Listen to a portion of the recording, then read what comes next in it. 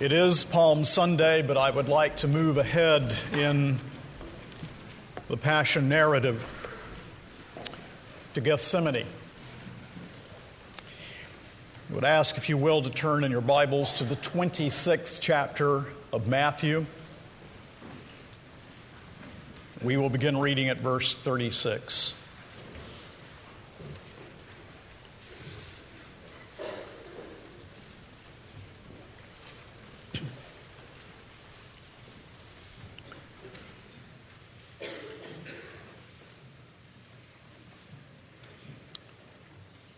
Matthew 26, 36 and following. Let's pray. Our Father, before we read your word, we know that we are entering into a text that, though glorious and wondrous, is the vestibule, the entrance into the hell of Christ's sufferings. And so help us to meditate carefully, definitely, upon the sufferings of the Savior on our behalf. And may our hearts, in faith, trust Him alone for redemption and be well prepared for Easter Sunday morning. And for those among us who are lost, may they see, even today, that Christ is the only Savior of sinners. We pray in Jesus' name.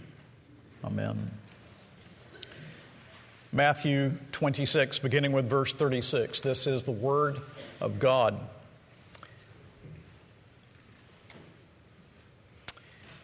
Then Jesus went with them to a place called Gethsemane, and he said to his disciples, "Sit here while I go over there and pray." And taking with him Peter and the two sons of Zebedee, he began to be sorrowful and troubled. Then he said to them, "My soul is very sorrowful, even to death. Remain here and watch with me." And going a little farther, he fell on his face and prayed, saying, "My Father, if it be possible, let this cup pass from me. Nevertheless, not as I will, but as you will." And he came to the disciples and found them sleeping.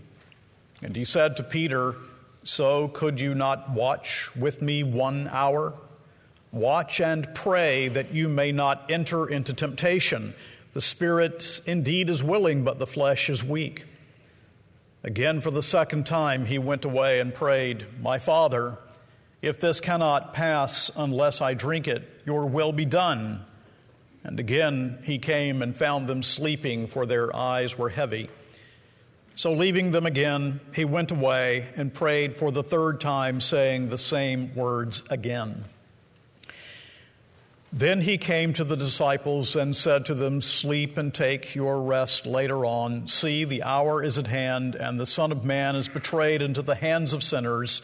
Rise, let us be going. See, my betrayer is at hand." Now, there are many ways in which we could look at this text. We could focus, for example, on the disciples. Where were they when the very human Christ needed their presence and comfort? We could focus on the theme of prayer. We could focus together on the theme of temptation. But I think what is best is that we meditate quietly together for our soul's good on the agony of Gethsemane, which is, after all, the primary purpose of the text. Now let us remember that Jesus is the God-man. He is fully God and he is fully man, the two natures united in one person. God assumed human nature. God in his incarnation became man without ceasing to be God. He had real human emotions, though without sin. He was the man of sorrows and acquainted with grief. Not one time do the gospel writers record that Jesus laughed. The Savior came on a mission from the Father's throne to give his life a ransom for many, but that mission was no cold, calculated, easily done thing. The gospel writers tell us that as he moved toward Calvary, his soul was exceeding sorrowful, even unto death. So we move to the text, and the first thing we note is Jesus' agonizing prayer. Jesus' agonizing prayer. Matthew tells us what happened. In the context of the plot to kill Jesus and having held the Passover with his disciples, having instituted the Lord's Supper, and having foretold Peter's denial, Jesus goes to Gethsemane and he prays. Of the disciples, he takes Peter and the two sons of Zebedee, James and John, farther from the others, wanting them to watch with him as he enters into sorrowful prayer. Jesus goes yet a little farther and he prays to his Father that the cup, should it be God's will, would pass from him.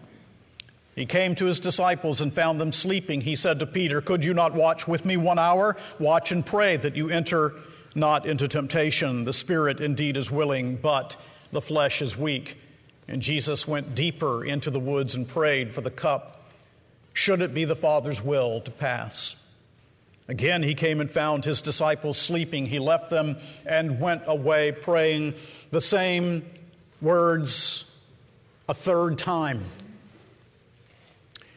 showing that his soul is burdened with this great theme. And then he came and found his disciples just as Judas was leading the cohort of soldiers sent to arrest him and bring him to the cross. This is the context of Jesus' agonizing prayer. Gethsemane, you probably know, means oil press. But in Gethsemane, Jesus himself is being put into the press of the wrath of God.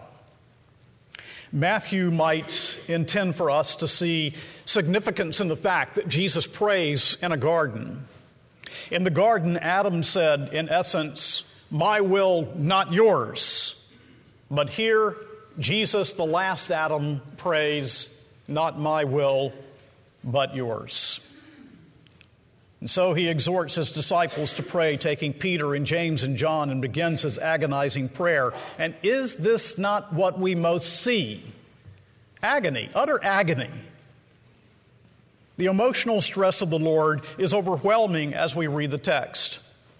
Notice how Jesus describes his own sorrow in verse 37. He began to be sorrowful and troubled. Two verbs here. The first verb, lupeo, means pain. It means grief. The second, admoneo, indicates extreme mental distress. In verse 38, we might translate grief upon grief because it uses that word lupos that means pain, that means grief, with the preposition peri. Grief upon grief he experiences in Gethsemane. In Luke 22:44, we are told he was in agony. In Mark 14:33, that he was very distressed. The commentator Cranfield says on the passage in Mark, being in the grip of a shuddering horror in the face of the dreadful prospect before him. That's it. Shuddering horror is what he faced in Gethsemane. The horror faced by the Savior was unbounded. Luke tells us that an angel was sent to strengthen him, and his sweat became like drops of blood falling upon the ground. Calvin, such deadly sweat could only have flowed from a dire and unusual horror. And those who write upon Gethsemane, who dwell upon it, continually come up with this word, horror, and rightly so. His entire body shows the bottomless distress of his soul as he bends the knee, sweats, as it were, great drops of blood in agony in Gethsemane. Agonizing prayer, that's what we see. And moving on, secondly, let's ask a question. Why did our Savior agonize in prayer here in Gethsemane? Well, remember, he is a true human being, a real body and a real soul, a genuine human being. God and man, two natures perfectly united in one person. Did he agonize because of the physical sufferings that he would endure? Well, of course.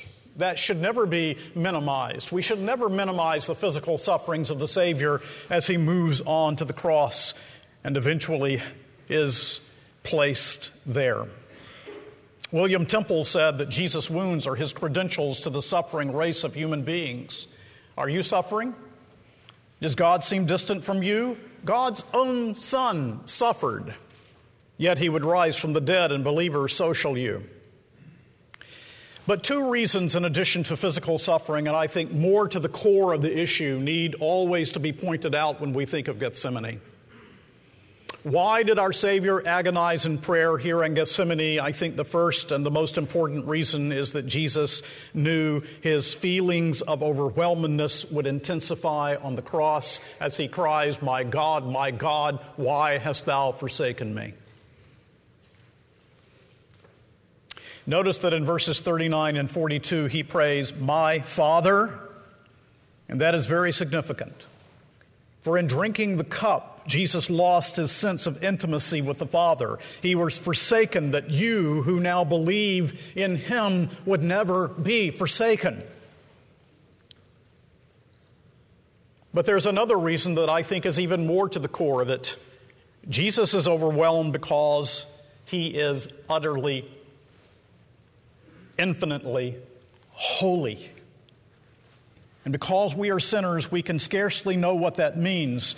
Jesus' soul is filled with revulsion as he ponders what it will mean to bear my sin on the cross. That is what the cross is all about, sin-bearing. Jesus is stepping into the vestibule of full exposure to the wrath of God. As we read in verse 31 of this chapter, "I will strike the shepherd, and the sheep of the flock will be scattered." God the Father struck the shepherd. The sword of justice must come down upon the Son in our place. Now think of this. When you look to God through faith in Christ, what do you find? You find a gracious God. When you look to God through Jesus Christ, you find the Father smiling upon you. But God the Son, as he bore the wrath of God, saw no gracious God toward him. His death satisfies God's wrath toward us, but only because upon him the wrath of God was poured out in full as our substitute can we know a gracious God. We are covered from wrath because for him there was no covering from wrath. We are blessed because he was cursed. And that is what God thought of his Son on the cross, and that is why Gethsemane is overwhelming to our Lord, because on the cross, as he moves toward the cross, Christ knew that he would be sin itself in the Father's eyes. Paul tells us he made him who knew no sin to be sin for us, that we might become the righteousness of God in him. As he hung upon the cross, he was sin itself in the eyes of the Father, the Holy Son of God. God himself, the second person of the Trinity who assumed human nature, would be, in the Father's eyes, sin itself. Thirdly, let's ask another question. What does the prayer for the cup to pass mean? You see that he prays it. My Father, if it be possible, let this cup pass from me. Nevertheless, not as I will, but as you will. And essentially 3 times with similar words, he prays this prayer. What does it mean? There have been many views on Jesus' prayer in Gethsemane. Some say he's not praying for deliverance from the cross, but from the agony of Gethsemane and from the depression of Gethsemane. Even my friend Charles Spurgeon holds to that view. We rarely differ from one another, but we do today. Some say he's praying against premature death in Gethsemane. Others say he's praying that his suffering will not be prolonged to eternity. These just won't do. He was praying. Jesus in Gethsemane was praying. in all of the agony of his true human soul about the cross. He is moving toward the cross. If it be morally possible, consistent with your nature and your plan, let this cup pass from me. Do not misunderstand the prayer of Jesus in Gethsemane. It was all along a prayer of trust. But he faces the cross, and it is abhorrent to him that his holy body and soul would bear sin. He feels the cost of sacrifice. He feels the cost of being the sinless substitute, bearing the sins of sinners. The cup, what does Jesus mean by the cup? The cup is Old Testament language for the pouring out of God's wrath. It is a symbol of God's wrath. A few examples. Turn with me to the 75th Psalm.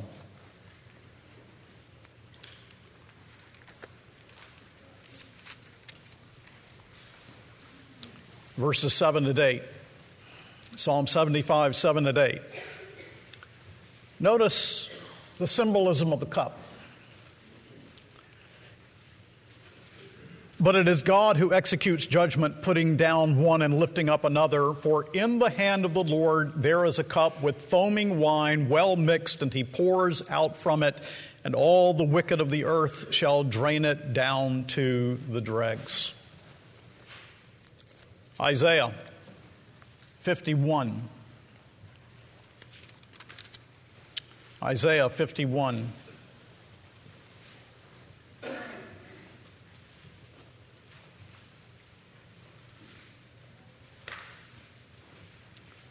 (19) and following. These two things have happened to you. Who will console you? Devastation and destruction, famine and sword. Who will comfort you? Your sons have fainted. They lie at the head of every street like an antelope in a net. They are full of the wrath of the Lord, the rebuke of your God. Therefore, hear this, you who are afflicted, who are drunk but not with wine. Thus says your Lord, the Lord your God, who pleads the cause of his people, behold, I have taken from your hand the cup of staggering, the bowl of my wrath. You shall drink no more, and I will put it into the hand of your tormentors, who have said to you, bow down, that we may pass over. A very profound example, Jeremiah chapter 25. And how I remember my Old Testament professor, Raymond Dillard, opening this text. Jeremiah 25, let's read verses 15 and 16, and then we'll jump down to verse 27. I hope that you'll read it on your own. Jeremiah 25, 15. Thus says the Lord, the God of Israel, take from my hand this cup of the wine of wrath, and make all the nations to whom I send you drink it. They shall drink and stagger and be crazed because of the sword that I am sending among them. So I took the cup from the Lord's hand and made all the nations to whom the Lord sent me drink it. Now in verse 27. Then you shall say to them, thus says the Lord of hosts, the God of Israel, drink, be drunk, and vomit, fall, and rise no more because of the sword that I am sending against you.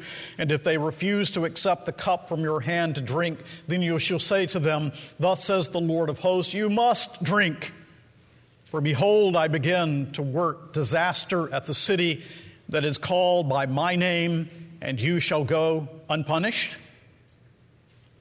You shall not go unpunished, for I am summoning a sword against all the inhabitants of the earth, declares the Lord of hosts. Now, this passage in Jeremiah 25, he had been preaching for over 20 years.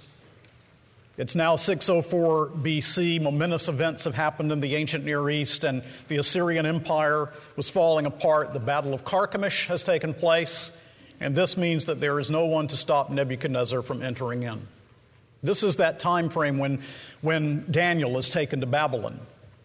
And in this context, Jeremiah passes the cup as a prophet of the Lord representatively to the nations. Imagine you're in the crowd, and there's the prophet, And he takes the cup in his hand and he says, "This is the cup of the wrath of Almighty God.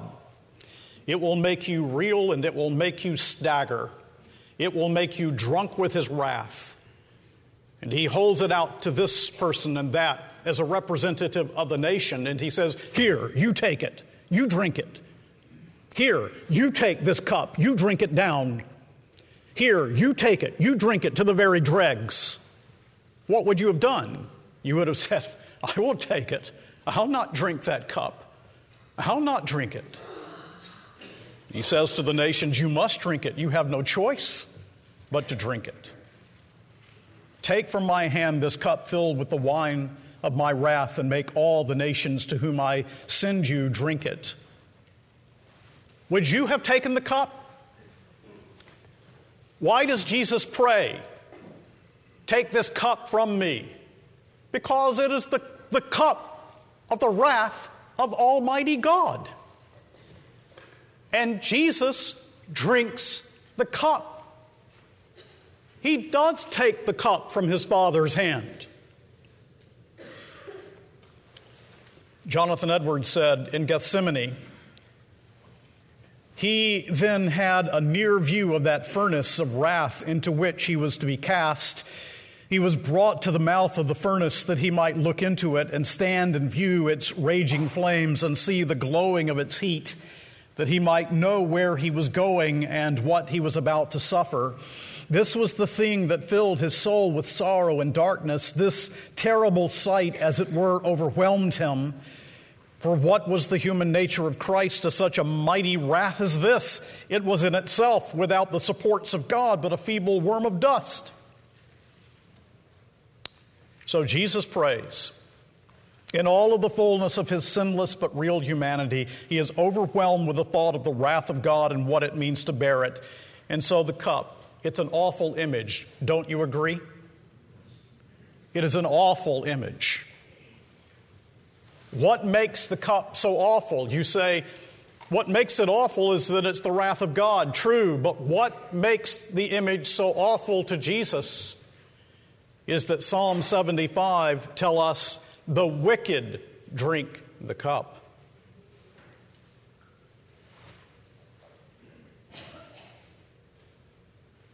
Klaus Schilder, the Dutch theologian from whom I quote occasionally, says one would need to have been in hell for some time in order to understand what it is that is tearing Jesus apart in the garden.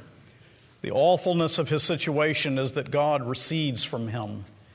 Any attempt to understand the meaning of Gethsemane is sacrilege and folly unless it discovers the explanation in Almighty God. I think Schilder is almost right, but I think he misses something. When he says you would need to have been in hell for some time in order to understand what Jesus endured, you would have been in hell for an eternity and you still would never have understood it. None of us would, because only Jesus is the holy, sinless Son of God who drank down the cup of the wrath of Almighty God. So what does this prayer, fourthly, what does this prayer mean for our redemption? Well, let me remind you, this prayer was a prayer of resignation, not "my will but thine be done. Lo, in the volume of the book it is written of me, I come to do thy will, O God."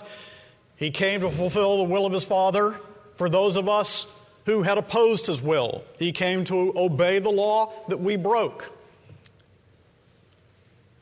But his holy soul could not but shrink from the wrath of God. His holy soul could not help but submit to the will of God.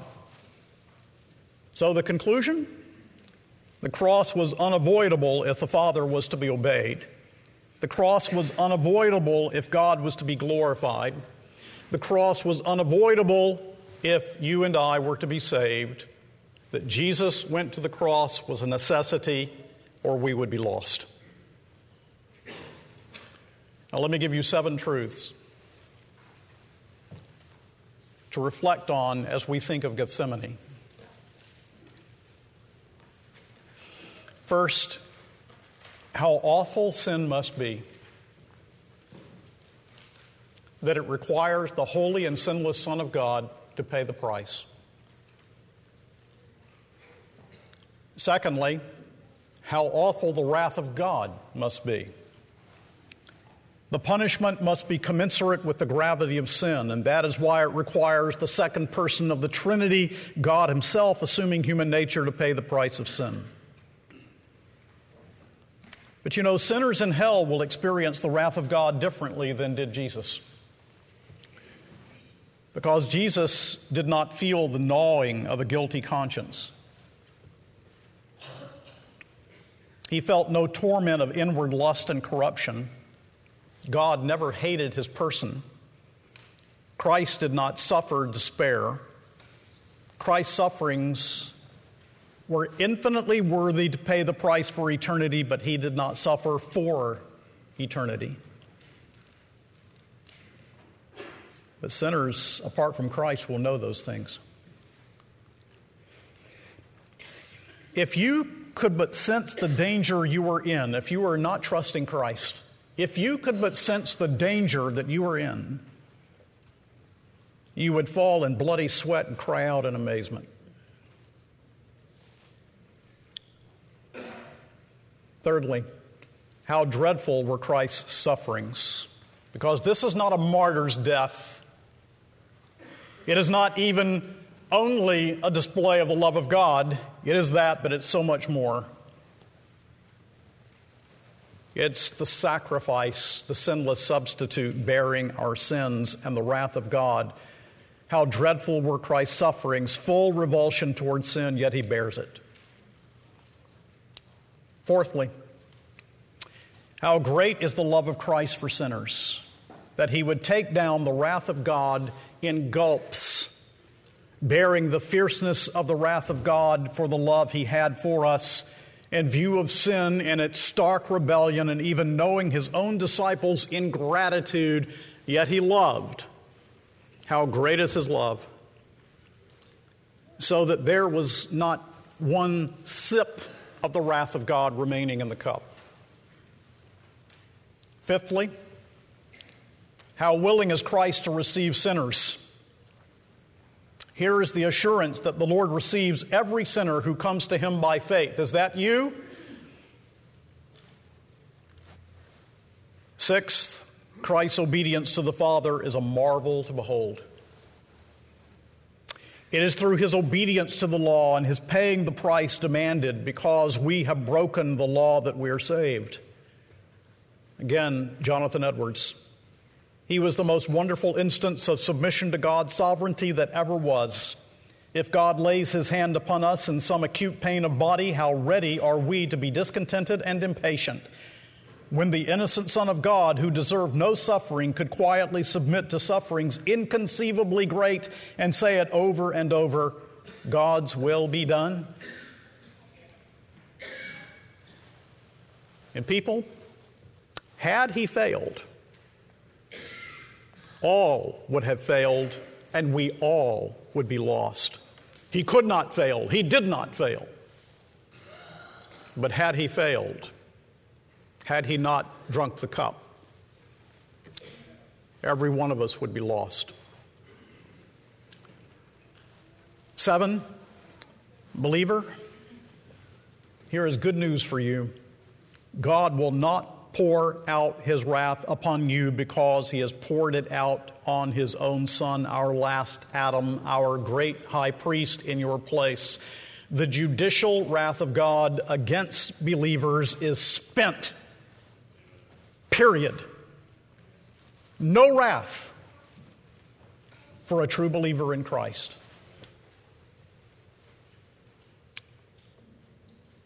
Mr. Spurgeon said, "How loathsome I am in the sight of God. I feel myself only fit to be cast into the lowest hell. And I wonder that God has not long ago cast me there, but I go to Gethsemane and I peer under the gnarled olive trees and I see my Savior. Yes, I see him wallowing on the ground in anguish and hear such groans come from him as never came from human breasts before. I look upon the earth and see it red with his blood, while his face is smeared with gory sweat. And I say to myself, my God, my Savior, what aileth thee? I hear him reply, I am suffering for thy sin. And then I take comfort. For while I fain would have spared my Lord such anguish. Now that the anguish is over, I can understand how Jehovah can spare me because he smote his Son in my stead.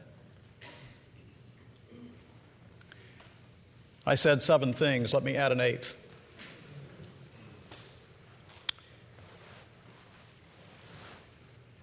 Does not the suffering of the Son of God put your suffering and mine into perspective? Now, I'm not minimizing your suffering. But I don't only mean that our suffering has meaning based on the paradigm of the cross, which it does, but I mean this. Sometimes I hear Christians go through suffering, and I hear them in the depth of their trial say, "This is my Gethsemane."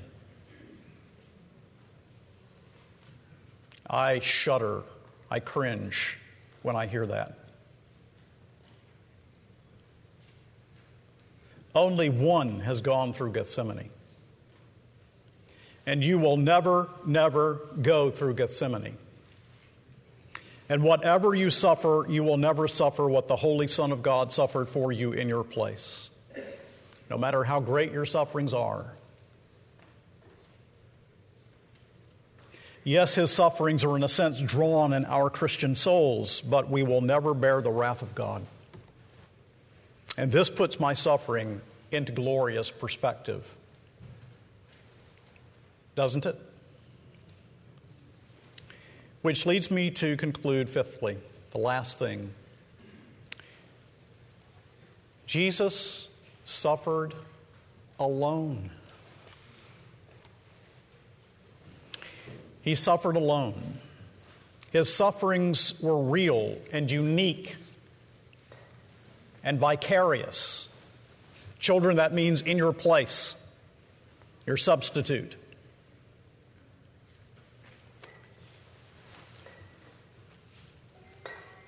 My undergraduate work, I had to read Rudolf Bultmann, German New Testament critic. And I've continued from time to time to dip into Bultmann.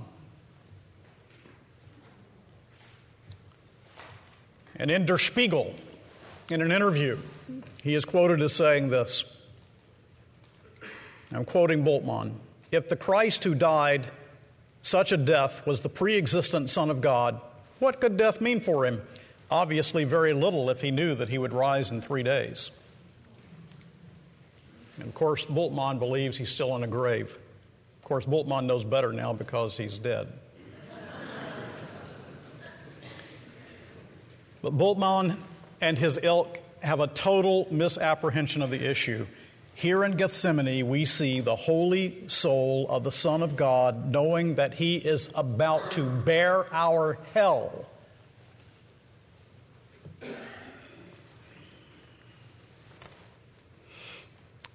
Which is what the creed means when we say he descended into hell. He bears the hell of our sufferings. The mystery of the sufferings of the Son of God, the depth, the reality of substitution, knowledge of the resurrection, and he knew he would be raised, but knowledge of the resurrection does not mean that the Son's apprehension of the reality of wrath, bearing the cross, would be a walk in the park. How miserable is the unbelieving view of Christ. He, as we move on in the Passion narrative, we see that he will bear the wrath of God, the Son, our Savior, and no other. The 2 thieves are on crosses needing to be saved. In verses 45 and 46, then he came to the disciples and said to them, "Tell me if these are not some of the most lonely verses you've ever read." You ever thought of them like that? He came to the disciples and said to them, "Sleep and take your rest later on. See, the hour is at hand, and the Son of Man is betrayed into the hands of sinners. Rise, let us be going. See, my betrayer is at hand. Sleep later. Too late to join me in prayer now." Perhaps he even at this moment sees the torches coming up through the Kidron Valley. led by Judas Iscariot. And what most impresses me is that none can do what only he can do. Do you hear me? You can't save yourself. No work of yours will save you. None can do what only he can do. Soon he will be on the cross of shame, ransoming our souls from sin. In the very next chapter, he will be shrouded in complete, thick, mysterious darkness. We cannot imagine what he alone endured. Jesus will go on. He will go on to the cross, and he will go on alone.